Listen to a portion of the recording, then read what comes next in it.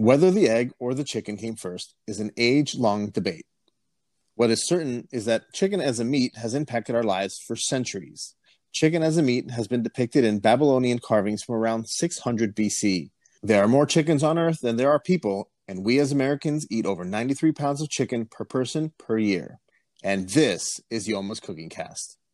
You're listening to Yoma's Cooking Cast, a podcast dedicated to teaching home cooks how to improve their skills in the kitchen and share a mutual appreciation for food.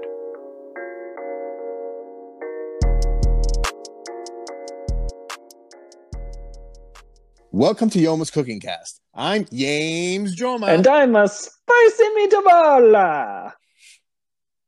It's not as funny as the second time around. I have to cover my mouth. That's great.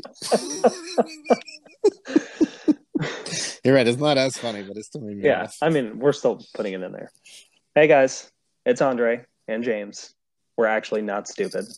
Hey, James. Yeah. You know what's delicious? Chicken? Oh, chicken is so delicious. I like chicken. Yeah, me too. I eat a lot of chicken. Do you think you eat 93 pounds of chicken per person per year? I think I eat 93 pounds of chicken every month and a half. Ballpark. Yeah, I think I eat way more than 93 pounds of chicken a year, especially when it's BOGO at Publix. It feels staggeringly low. It is. We buy chicken in bulk. So we're talking 10 pounds every time we go, at least once a month. Yeah. Amongst two people. No, we might buy more than that. We eat a lot of chicken because chicken's delicious. The chicken is worldwide a comfort food. In any culture we'd look at, for the most part, chicken is like the staple in that food. So whether it's street food or if it's French cuisine, they have other things too. But chicken is, you'll find chicken as like a common denominator in every cuisine around the world. So it's really not hard to imagine that there's more chickens on Earth than there are people. However, the amount of versatility in chicken is pretty staggering because it's used, so broadly. I think chicken is a less intimidating meat to cook.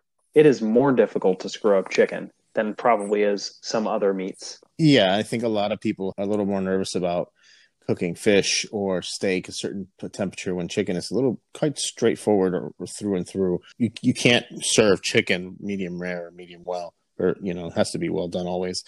So I think you're right. It's harder to screw up chicken, but people still do.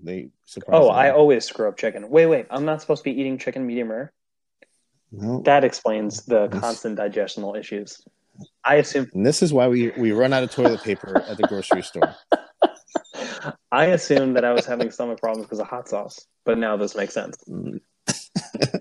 Chicken is it's delicious. It's extremely affordable, and it's high in protein. Right? I mean, can't really go wrong with something that's lean, high in protein, and it's filling.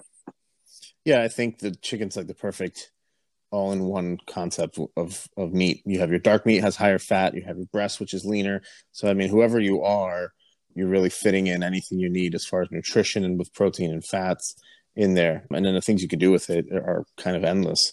When I was in the sports nutrition world, chicken was multiple times on every lunch and dinner, multiple ways. So there was an endless supply almost of chicken. And I think we as Americans have that option as well, because there's a lot of people that are really into fitness, a lot of people that are not.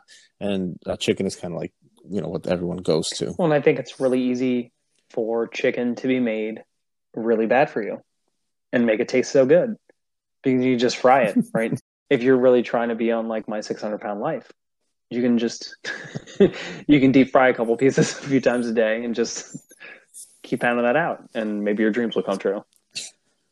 Yeah, absolutely. So I think I have a guilty pleasure, and then I have something that I never really cared for in the chicken world. My guilty pleasure would be chicken wings. Yeah. And they can't be those dinky little ones from Domino's. They got to be like the big jumbo ones. And then what I never really got into was chicken and waffles.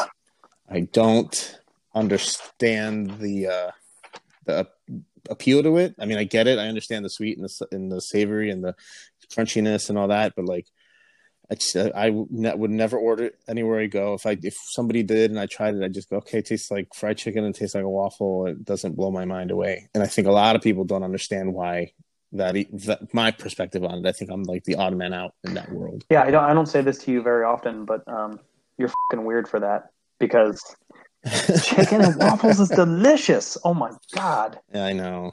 And I've been to like brunch with people and they're like, this is the best brunch ever. And I'm just like, it's just fried chicken and some waffles, man. I don't see the big deal. But that's just me. And I think, I also like pineapple on my pizza. I also like pineapple on my pizza. So I can't, we have to save that for the pizza episode because I feel like we're going to set a storm on that one. But chicken and waffles is delicious, man. Shannon and I went to this event in Disney, I don't know, 5 or 6 years ago. It was called Taste for the Senses.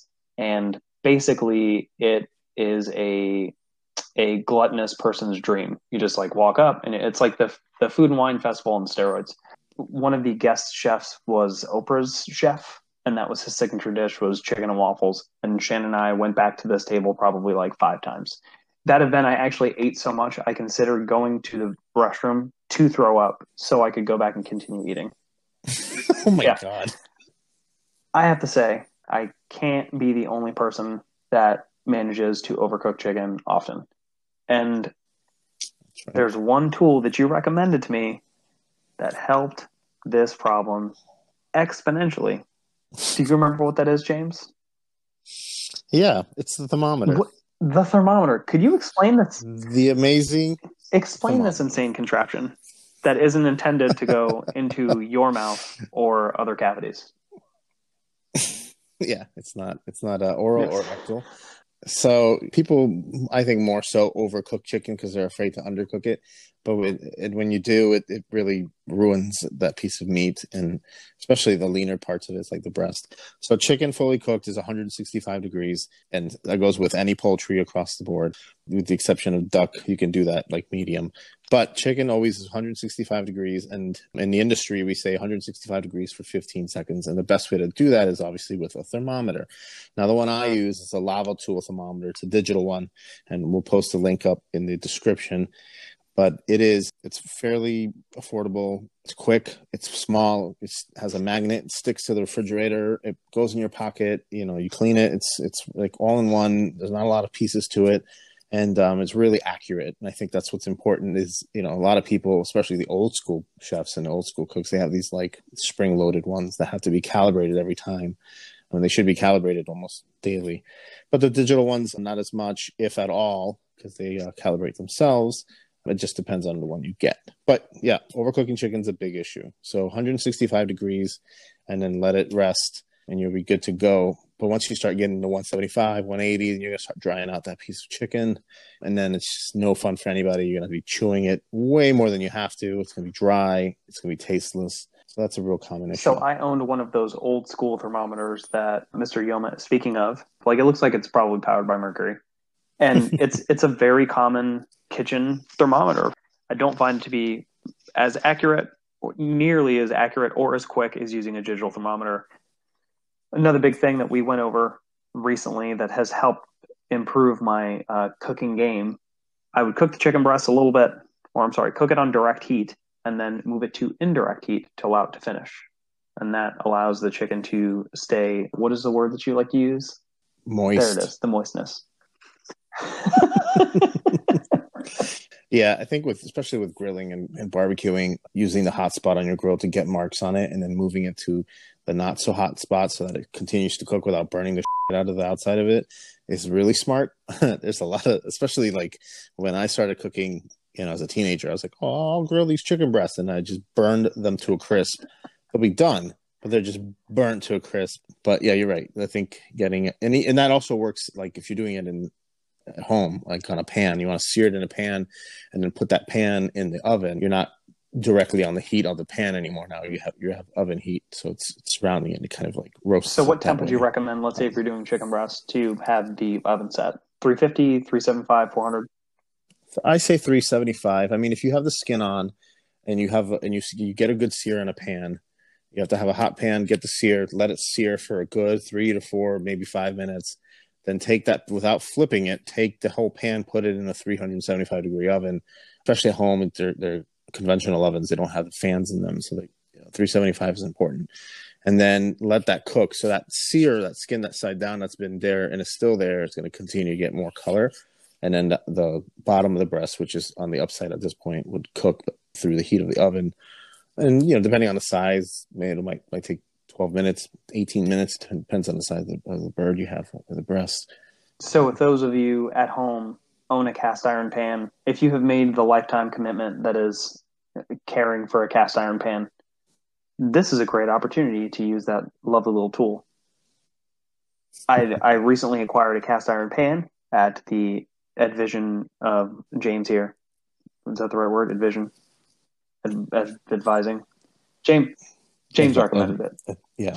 Let's just let's dumb it down. James recommended a cast iron pan. I purchased it, and amongst all of the oiling and seasoning that I have been doing in my spare time, that is now 100% committed to oiling and seasoning this pan. Food comes out really good in it. So, yeah. And I think a lot of people have to take into consideration with chicken and with most meats, especially like fish, you got to pat it dry if you want to get a good sear on it. If you have water or moisture in there, it's going to cook out the moisture before you get any color, and it's already going to be cooking the meat. So you're going to ruin that aesthetic crispiness of it. So what do you do if you marinated? So like I often will marinate chicken in mojo. Is that something I should pat down and then season? No, I mean, you're not going to get you're not going to get a sear like you would if you just brined it and seasoned it with salt and pepper. I mean, you're kind of getting a different kind of outcome, and that's what you want. But mojo is fine. It's oil based. It's when you have like the natural juice of the chicken, or if there's water on it. Let's say you rinse the bird off, you got to pat it dry, especially if you want like your marinade to stick to it better, or if you want your seasonings to stick to it better. Recently, I have also started to turn down my grill, because much like James in his teens, I would just crank my grill to knuckle searing temperatures, just where like the top of the grill looks like it's going to crack. That's how I knew it was the right temperature for me to throw food on top of it. Yeah, it's when the thermometer of the grill goes past its maximum. That's how I know. I look, I'm like, oh, that's pretty hot. And then when you throw food on, and I have to go, like, that's how I know it's the right temp. And then I wait a few minutes and flip it. And then I would just flip it over and over and over again, trying not to burn each side that would somehow and still turn to get burnt. So now I've since learned the ways of the Jedi, and I just sear it. And then I turn down the grill to not 6,000 Kelvin. Sometimes you want some quick color on there. That's okay, but after that you gotta get it off the heat. But yeah, so if you're doing what I was doing with chicken, if your chicken breast looks like George Hamilton within 60 seconds of being on the grill, you might have it too hot. And then if you did get that nice little char to it, because that's the only word I can use to describe George Hamilton's skin, if you've got that char, move it to indirect heat and just keep it to the side and just wait. It's like a raisinette. It's like a raisinette, yes. That's awesome. Like the singing and dancing raisinets. So there's another thing we can do to help chicken from being dry and stay moist. So brining chicken is something that we do here at home almost every time we buy chicken. And brining is the process of adding salt through the chicken muscle through osmosis. And by that, I mean you submerge it in like a salt and sugar solution and let it sit overnight, or a few hours, depending on the breast. It's about an hour for every pound of meat that you have. And what's going to happen is the sodium and a little bit of the sweetness goes through the muscle cells and expands the muscle cells, and it traps moisture inside that chicken breast. Now, it might sound a little contradicting saying you want to make sure it's dry, which you do on the outside, but once that osmosis takes into place and you've brined it, it's going to be stuck into the muscle. And when you cook it to 165 degrees, you're not going to have a dried out piece. And chances are you get it to 175 degrees, it's still not going to be dried out. It's also going to taste a lot better, and your texture is going to be a little firmer. It's going to just chew better. I think brining is really underrated and should be looked at as a frequent used technique. Brining is a great thing to talk about. I know you and I personally went over this recently. When making a brine, salt, sugar, water. Yeah. A basic brine, is equal parts. I do equal parts. It depends, everyone's does a little bit different. It really depends on what you want. And that's the basics of it. So I usually make about a gallon of this stuff, and I use about a cup of salt and a cup of sugar, dissolve it into half a gallon of water that's hot, and then cool it down with another half a gallon of ice. That way you can drop the temperature. But before you even cool it down, you can add other things to it depending on what you want, what time of the year it is. You can add peppercorns to it. You can add herbs. You can add citrus. You can add bay leaves. You can add all sorts of things to enhance this brine that eventually will just flavor that chicken. Especially now in the fall, I do a lot with citrus, and in Florida, citrus, rosemary, a little bit of cinnamon, some other aromatics in there that really help bring out some flavors that you want into that brine. It's almost the holidays. I'm going to throw in some cloves. Yeah, cloves, cinnamon. You can put allspice, like would you whole do a cinnamon allspice in stick? there. Or yeah, you just throw a cinnamon stick in there. The only reason I would use ground cinnamon, is for baking. So yeah, I would throw in a cinnamon stick, some cloves, put on my Ugg boots, order a PSL, and just wait 24 hours in front of my fridge until my brine chicken is done. So if you're doing just breast, it could, it's only going to be a few hours. But if you're doing like a big turkey or something, go ahead and do, overnight, maybe 24 hours, depending on the size. If someone wants to be real strategic about it and have a calculation, it would be about an hour for every pound of meat you have. So if you have a 24-pound bird, you're going to probably want to brine that for 24 hours. I've brined chicken breasts for 18 hours. And I think it's great. You can always over brine something. It's going to turn it into like a deli meat. So, make sure we don't sit it in brine for days and days and days and days. You're not making bacon. Maybe they are making bacon. Bacon. I can get down with chicken bacon. I'm making bacon right now with actual pork bellies in the fridge. I'm day 12 on cure. Could I make like brine in bulk and freeze it? Would that be stupid to freeze brine? Will it freeze? I think it will. I've never made it in bulk to freeze for later. Give it a shot and see what happens. Could I brine and then freeze the chicken in said brine? No, I think it would ruin the integrity of your chicken. All right, everybody. Hey, don't brine your chicken and then freeze your brined chicken. Don't freeze it in your brine. I feel like it sounds like it'd be a country song. We need to talk about something that's really important. I have started buying whole chickens. It's a good way to do it. Cheaper chickens. Whole chicken was very intimidating for me. And I imagine those of you listening at home, if you are not familiar with, we'll stick with butchering. We'll use proper terms. For those of you at home who may not be comfortable with butchering a whole chicken, it's a little intimidating. Is there anything you can recommend for someone who's just starting? They're getting their first whole chicken that's not a rotisserie chicken with the intention of breaking it down? Yeah, I think so. We live in a world of, all the information is at our fingertips on the internet. If you're looking up some videos on how to take apart a chicken, it would be beneficial. It's actually a really good skill to learn because you're utilizing more of it.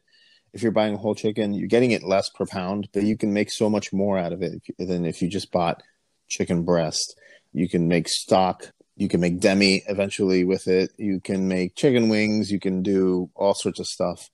But somebody who's starting off, they're going to want, I think, you and I talked a little bit about spatchcocking chicken, and that's a really, really good way of getting familiar with the bird in the beginning of things. So, because all you have to do is cut it down the two sides of the spine and take it out and then lay it flat. A lot of people are a little bit uncomfortable, with it because it's meat and it's got bones, but that is life. And, that bird lived a life that we should all be able to respect it and use all of it that we can. So buying a whole chicken is great. You're going to get more of it, especially if you have a larger family and you want to make, stretch your chicken budget, if you will. That wouldn't be a bad idea. I'm glad you brought up spatchcocking. So that to me is the easiest way of cooking a chicken, just my preference, because it cooks more evenly, correct? Yeah. I personally was intimidating with cooking a whole chicken the first time, right? You've got these like dangly arms and legs that look like little dangly arms and legs, and trying to get comfortable with that idea. And spatchcocking, although the butchering of the spatchcock style took a little bit of I had to balls up a little bit to do it, because You kind of cut along the spine on the side.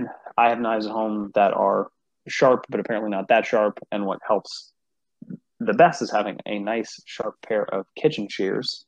So I took scissors and Mhm. literally cut right down the side of the spine, which sounds exactly like you would imagine cutting down the side of a spine would sound like. So that was a little uncomfortable for me first time I did it. Now I go in with like no remorse, like I'm disturbed. But it's really actually easy. I have not yet turned the spine into any type of chicken stock or broth, but I do intend to because it goes to waste, and I hate that. And I also think it would probably be really good for providing flavors for something like a soup or arroz con pollo or something a very traditional dish that they do use a whole bit of chicken for, or soup, right? I mean, it would be really good for soup, I would think.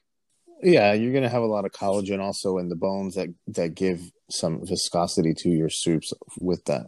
But yeah, that's the way to make great stock is through the bones and the trimmings of it, and keeping those spines. Like if you butcher a chicken every week, keep the spine in a bag, freeze it, and then when you have enough of them to make stock, just go ahead and make stock, and then you're good to go from there for Make whatever sure if application you you are want. saving the spines of the chicken to put in your freezer that you are appropriately labeling them as chicken in the event that you ever have detectives in your home before somebody opens your freezer and is just fully disturbed. No, but really, spatchcocking is honestly a really simple way to butcher the chicken. It cooks well. For me, the most uncomfortable part actually is breaking the breastbone now, just because I don't like the sound, Mm-hmm. right? I cut through the bones and like, you kind of lay the chicken down, you put some pressure on the chest and you hear the like, but then once it's cooked and I eat, I don't feel so bad about it anymore because it's really tasty. Yeah, I mean everything's long dead, Yeah. so it's not gonna. It's not feeling it. It is what it is. I agree with you about using the whole animal for what it is. I think there's a certain level of respect that goes along with most cultures on why chicken is prepared the way it is. I mean, in most cultures, they don't waste food, right? That's the wonderful part about buying a whole chicken is you're not really wasting any piece of the animal. Right. The In the U.S., we waste like over 30% of our food, and that's not just chicken, but that's like all across the it's board. massive. As a kid, when you eat something like using arroz con pollo as the example, which for those of you who don't know what that is, it's literally rice and chicken is what it means. Very traditional Cuban dish. It's just made with yellow rice and chicken, and they're kind of all cooked together in one big pot. How my grandmother made it was you would pull out the chicken bones essentially intact, and you'd kind of pull the chicken off the bone and put it back in the pot, mix it all in. But you would end up with what they would call piejitos, which are like little bits of fat, but they'd be, cartilage basically. Is there a better way to describe it? It's cartilage. Yeah, that's And you kind of cartilage. get used to the texture of that, as gross as that is at first. Your gag reflex improves over time, and then you don't notice it so much. But it's how they cook the dish, and I imagine probably for my grandmother, that's the way her mom made it, and she probably learned because that was the way her mom made it, and so on and so forth. Nothing goes to waste, and I think that's just a more intimate way with food, right? I mean, it feels more connected to what it is that you're making, which is great, and also it tastes so much better. I'm sorry, man. Stuff with bones just tastes better. It does. It's weird, but it tastes better. Yeah, I agree. It's funny because in the Japanese culture, there's a little cartilage in the chicken breast that looks like a 3D V or a I know 3D exactly what like you're talking about. triangle Yeah. almost. I'm sure you've seen it, and it's at the bottom part of the chicken breast, and it usually has to come out when you're splitting it. And we throw it away, but in the Japanese culture, they deep fry that and they eat it. And I had the chance to try some up in Chicago at this little sushi place we were at, and it was interesting. It was kind of crunchy, but it was really delicious actually. When they do different styles, they do yakitori style, they do izakaya style. The different cultures, again, they don't waste like we were talking about a lot of these birds and stuff. It's one thing on respect. It's also utilizing all the money that you're spending on it and the time. So I think that's important to realize is other people do that too, and they eat the parts that we don't Yeah, I normally think like if to eat. you are someone like James and I, and you suffer from what we refer to as debilitating brokenness, it also, The yeah, anxiety of being or broke. also other people call it poor. No, if you are somebody that you're maybe a little more frugal, or not even that, right? You want to make sure that you're cost conscious of stuff. whole chicken's a really good option to go. James, would you recommend, do you think breaking down a chicken is a better option? Do you think cooking whole? Is it more of like, I guess, how many people you're feeding for the preference? Like what?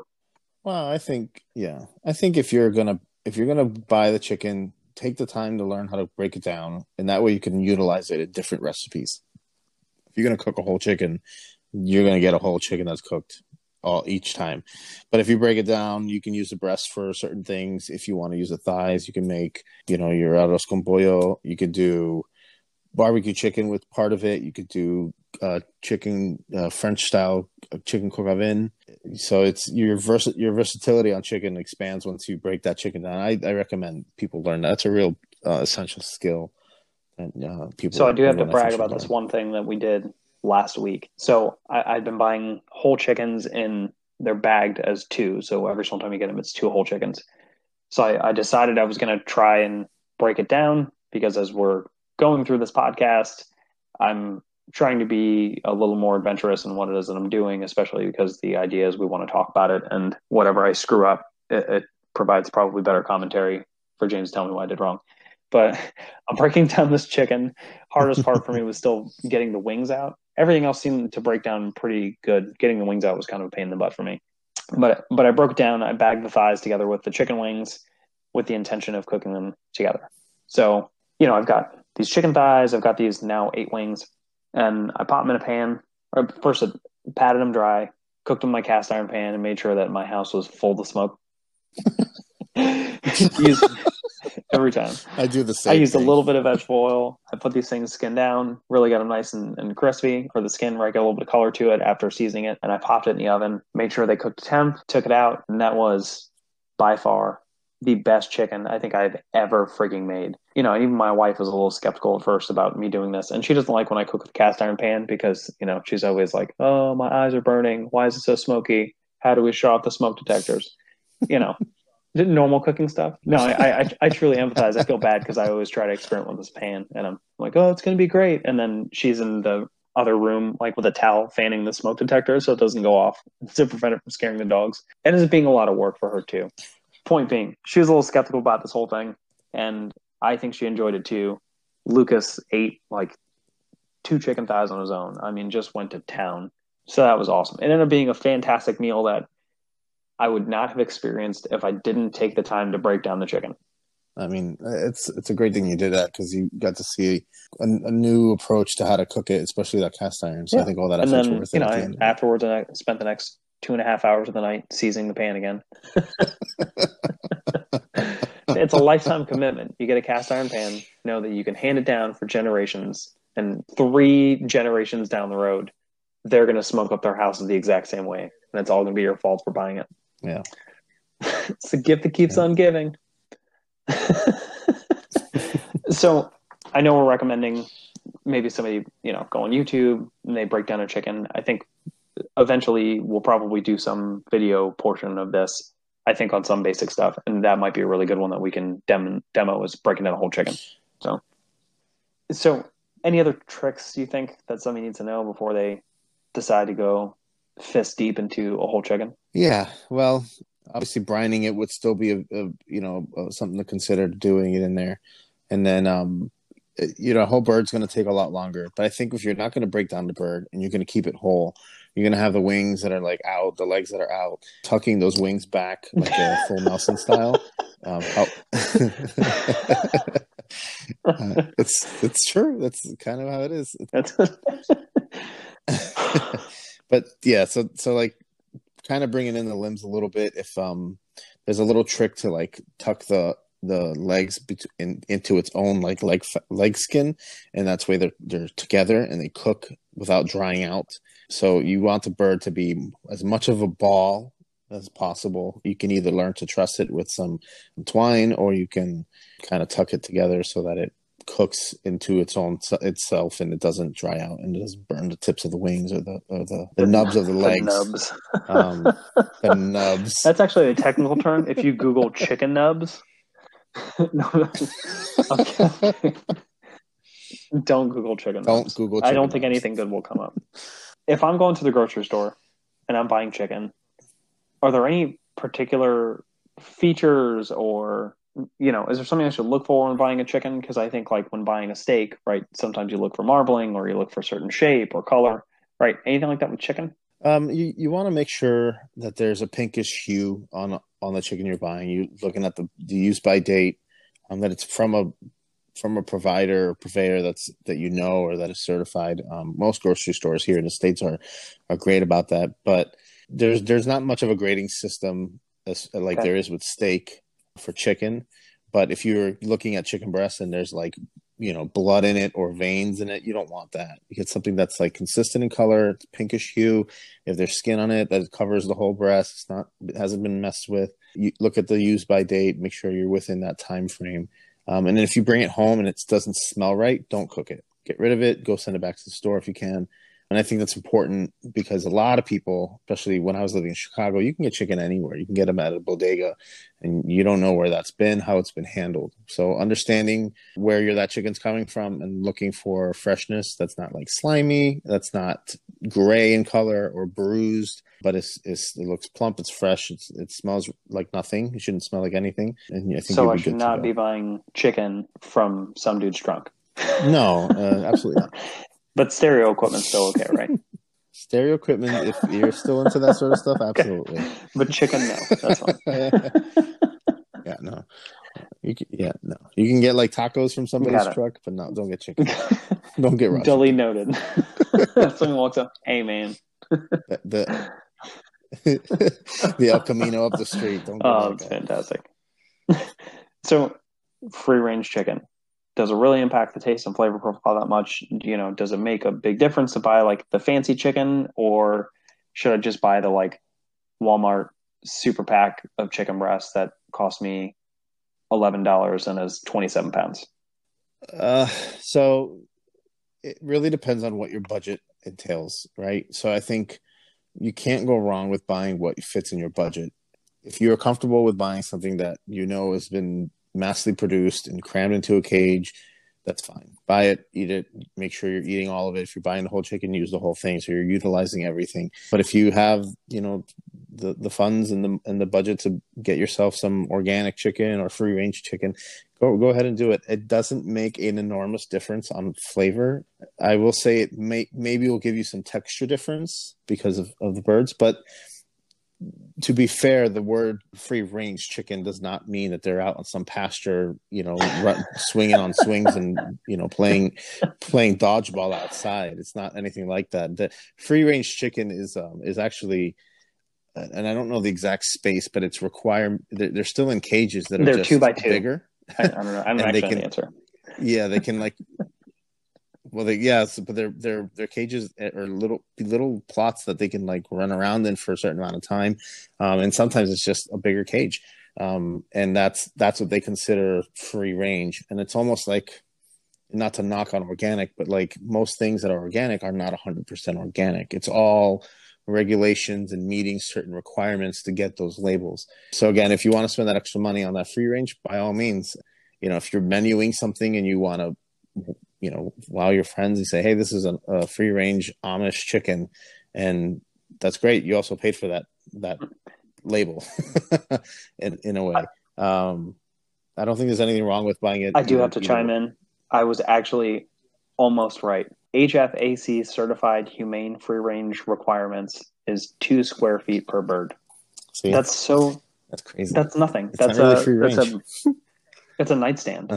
Yeah, that's crazy. I will say this: when I was living in Chicago, a food service director that I worked with, her son-in-law had a farm, and he had like true free range chickens. Like they were out there, and he had to wrangle them in. And he butchered them himself, and he gave one to her, and she gave it to me, and I ate it, and it was so good. But it was a certain breed of chicken. It wasn't like the chicken we get at the store. It was like some.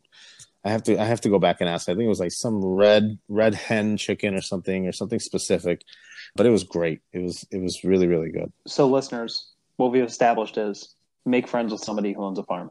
Absolutely. Go help them on the farm. They'll give you produce. They'll give you something. Every time my brother did that for a little bit when he moved to Texas, he would help milk cows, do all that stuff. And part of it, he'd collect eggs, which he said was a really funny process because the chickens are they don't veer too far outside of the little hen house, but they'd walk in and they'd like lay eggs, and you could see through a little window in there. They'd literally walk in and they'd like pop out an egg, and then they would just walk out their little hen house. And I remember my brother telling me this story about there was a point in time that their chickens had appropriately matured, so it was time for them to be slaughtered and sold. And my brother said that he must have killed and plucked like 100 chickens. And my brother's like, I got home and I'm like scrubbing my arms still because I couldn't get it out of my head. He's like, I'm never eating chicken ever again, you know? And I said, well, how long did that last? He's like, like 3 days. And then, and then he cooked chicken breast, and everything was fine with the world again because he remembered it was delicious.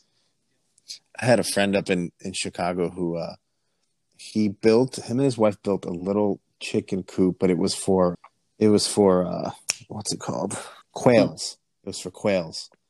So he had a little quail coop, and all they wanted was to get quail eggs, and they got tons of them. They gave me a bunch of them. They were great.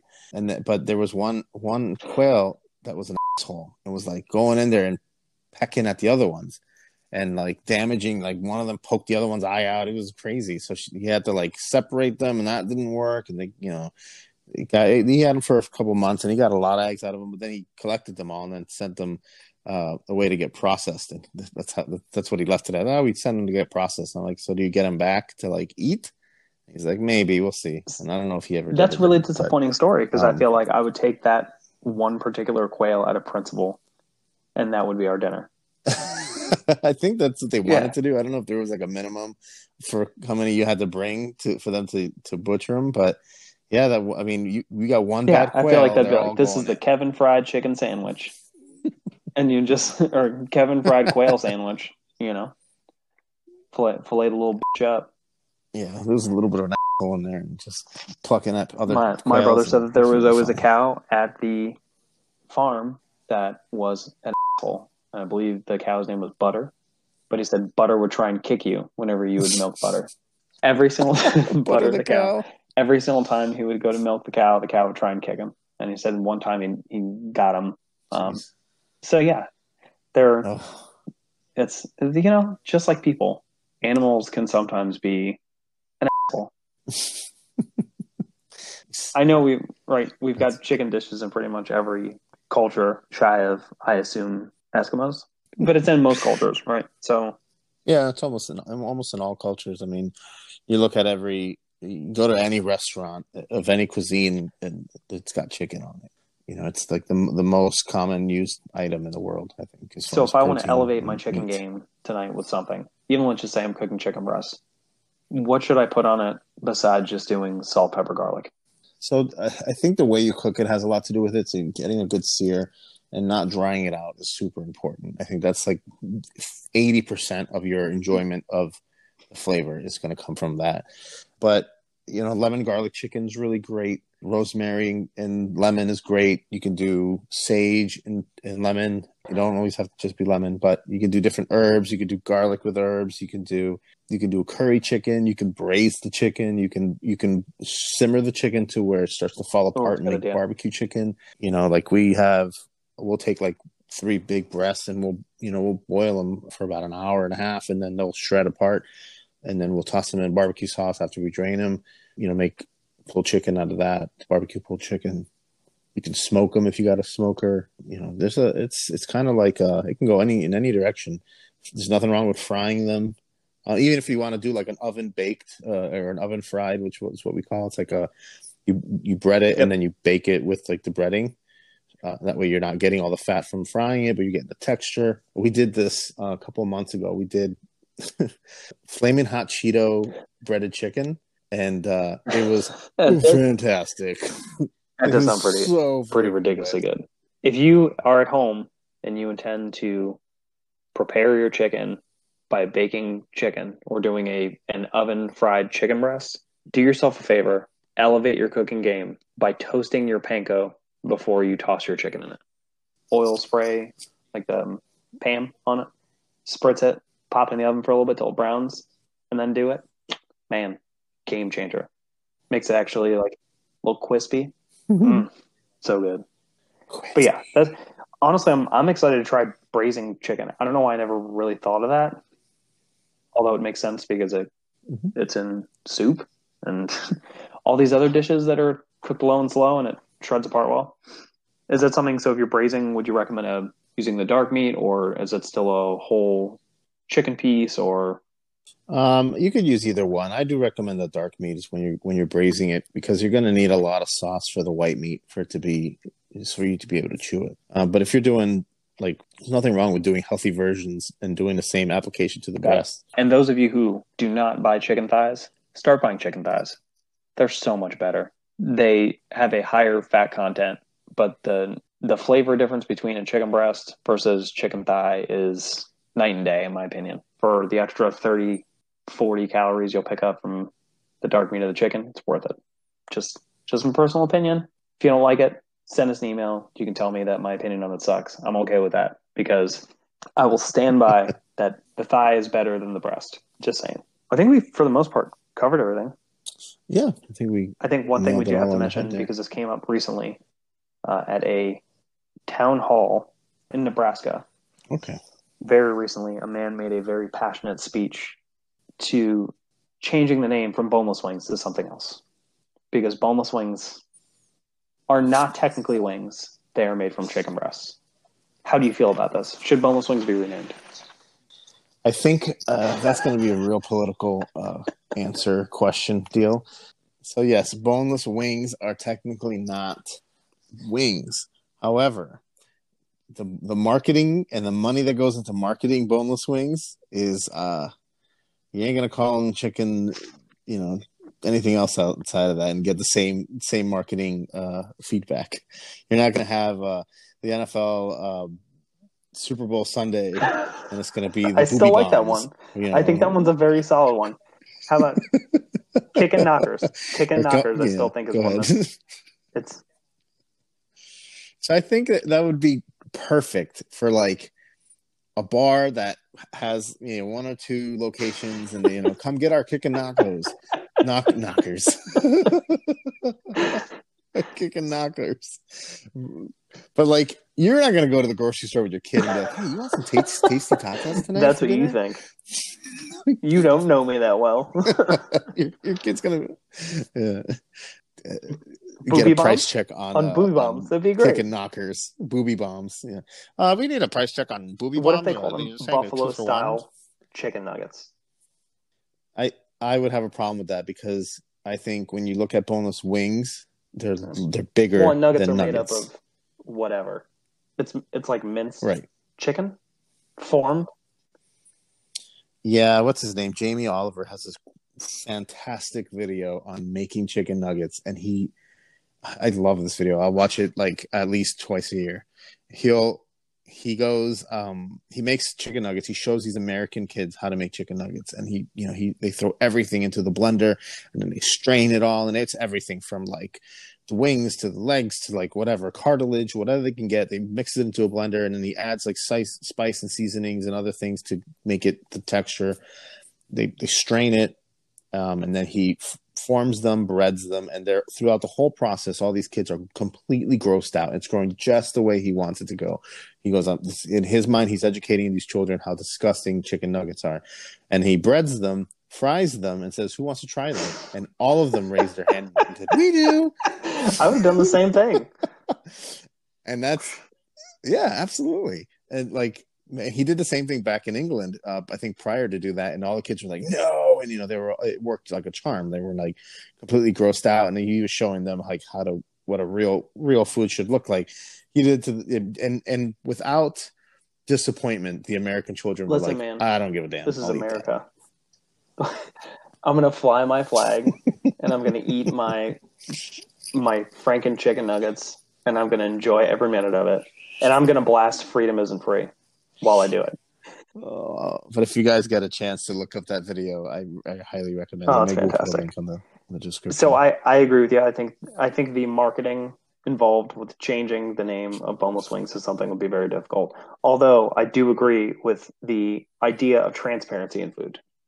I think that if there was I agree too. a way to change it, maybe if it was boneless style or something that involves let people know they're eating the chicken breast, I think it makes people a more conscious consumer, especially when you're paying when you're paying like, I don't know, $10 or whatever it is for, 6 ounces of chicken breast that's cut up in little pieces and breaded and fried. Yeah. Yeah. Well, there's a big controversy on that transparency piece. People want to know where their food comes from. And I think chicken and meat and pork have go through such a process to get produced into what we see at the grocery store. They want to know where it comes from. And there was some issue of it getting shipped away to get processed and then shipped back. People didn't like that. But they wanted to know on the label, like where it's being processed. And I don't think it ever passed. And I don't know why, but there's a big demand for transparency. They want to know where these animals are getting processed or where they're from. But again, like you mentioned, make friends with a farmer. That's it. I'm about it. Yeah. So it's funny. Well, guys, if there's anything you want to hear about, if you have a favorite way of cooking chicken, if you've already chopped up a chicken, butchered it, and you're comfortable with it, uncomfortable with it, want to know more about it, you want us to talk more about it in detail, you want to know James's favorite chicken recipe, if you want to know if he's finally going to eat an ostrich, just like the egg, send us an email at yomascookingcast@gmail.com. Let us know what you want to hear on the podcast. We'll talk about it. We love your feedback. Let us know what sucks. Let us know what's good. And thanks for listening.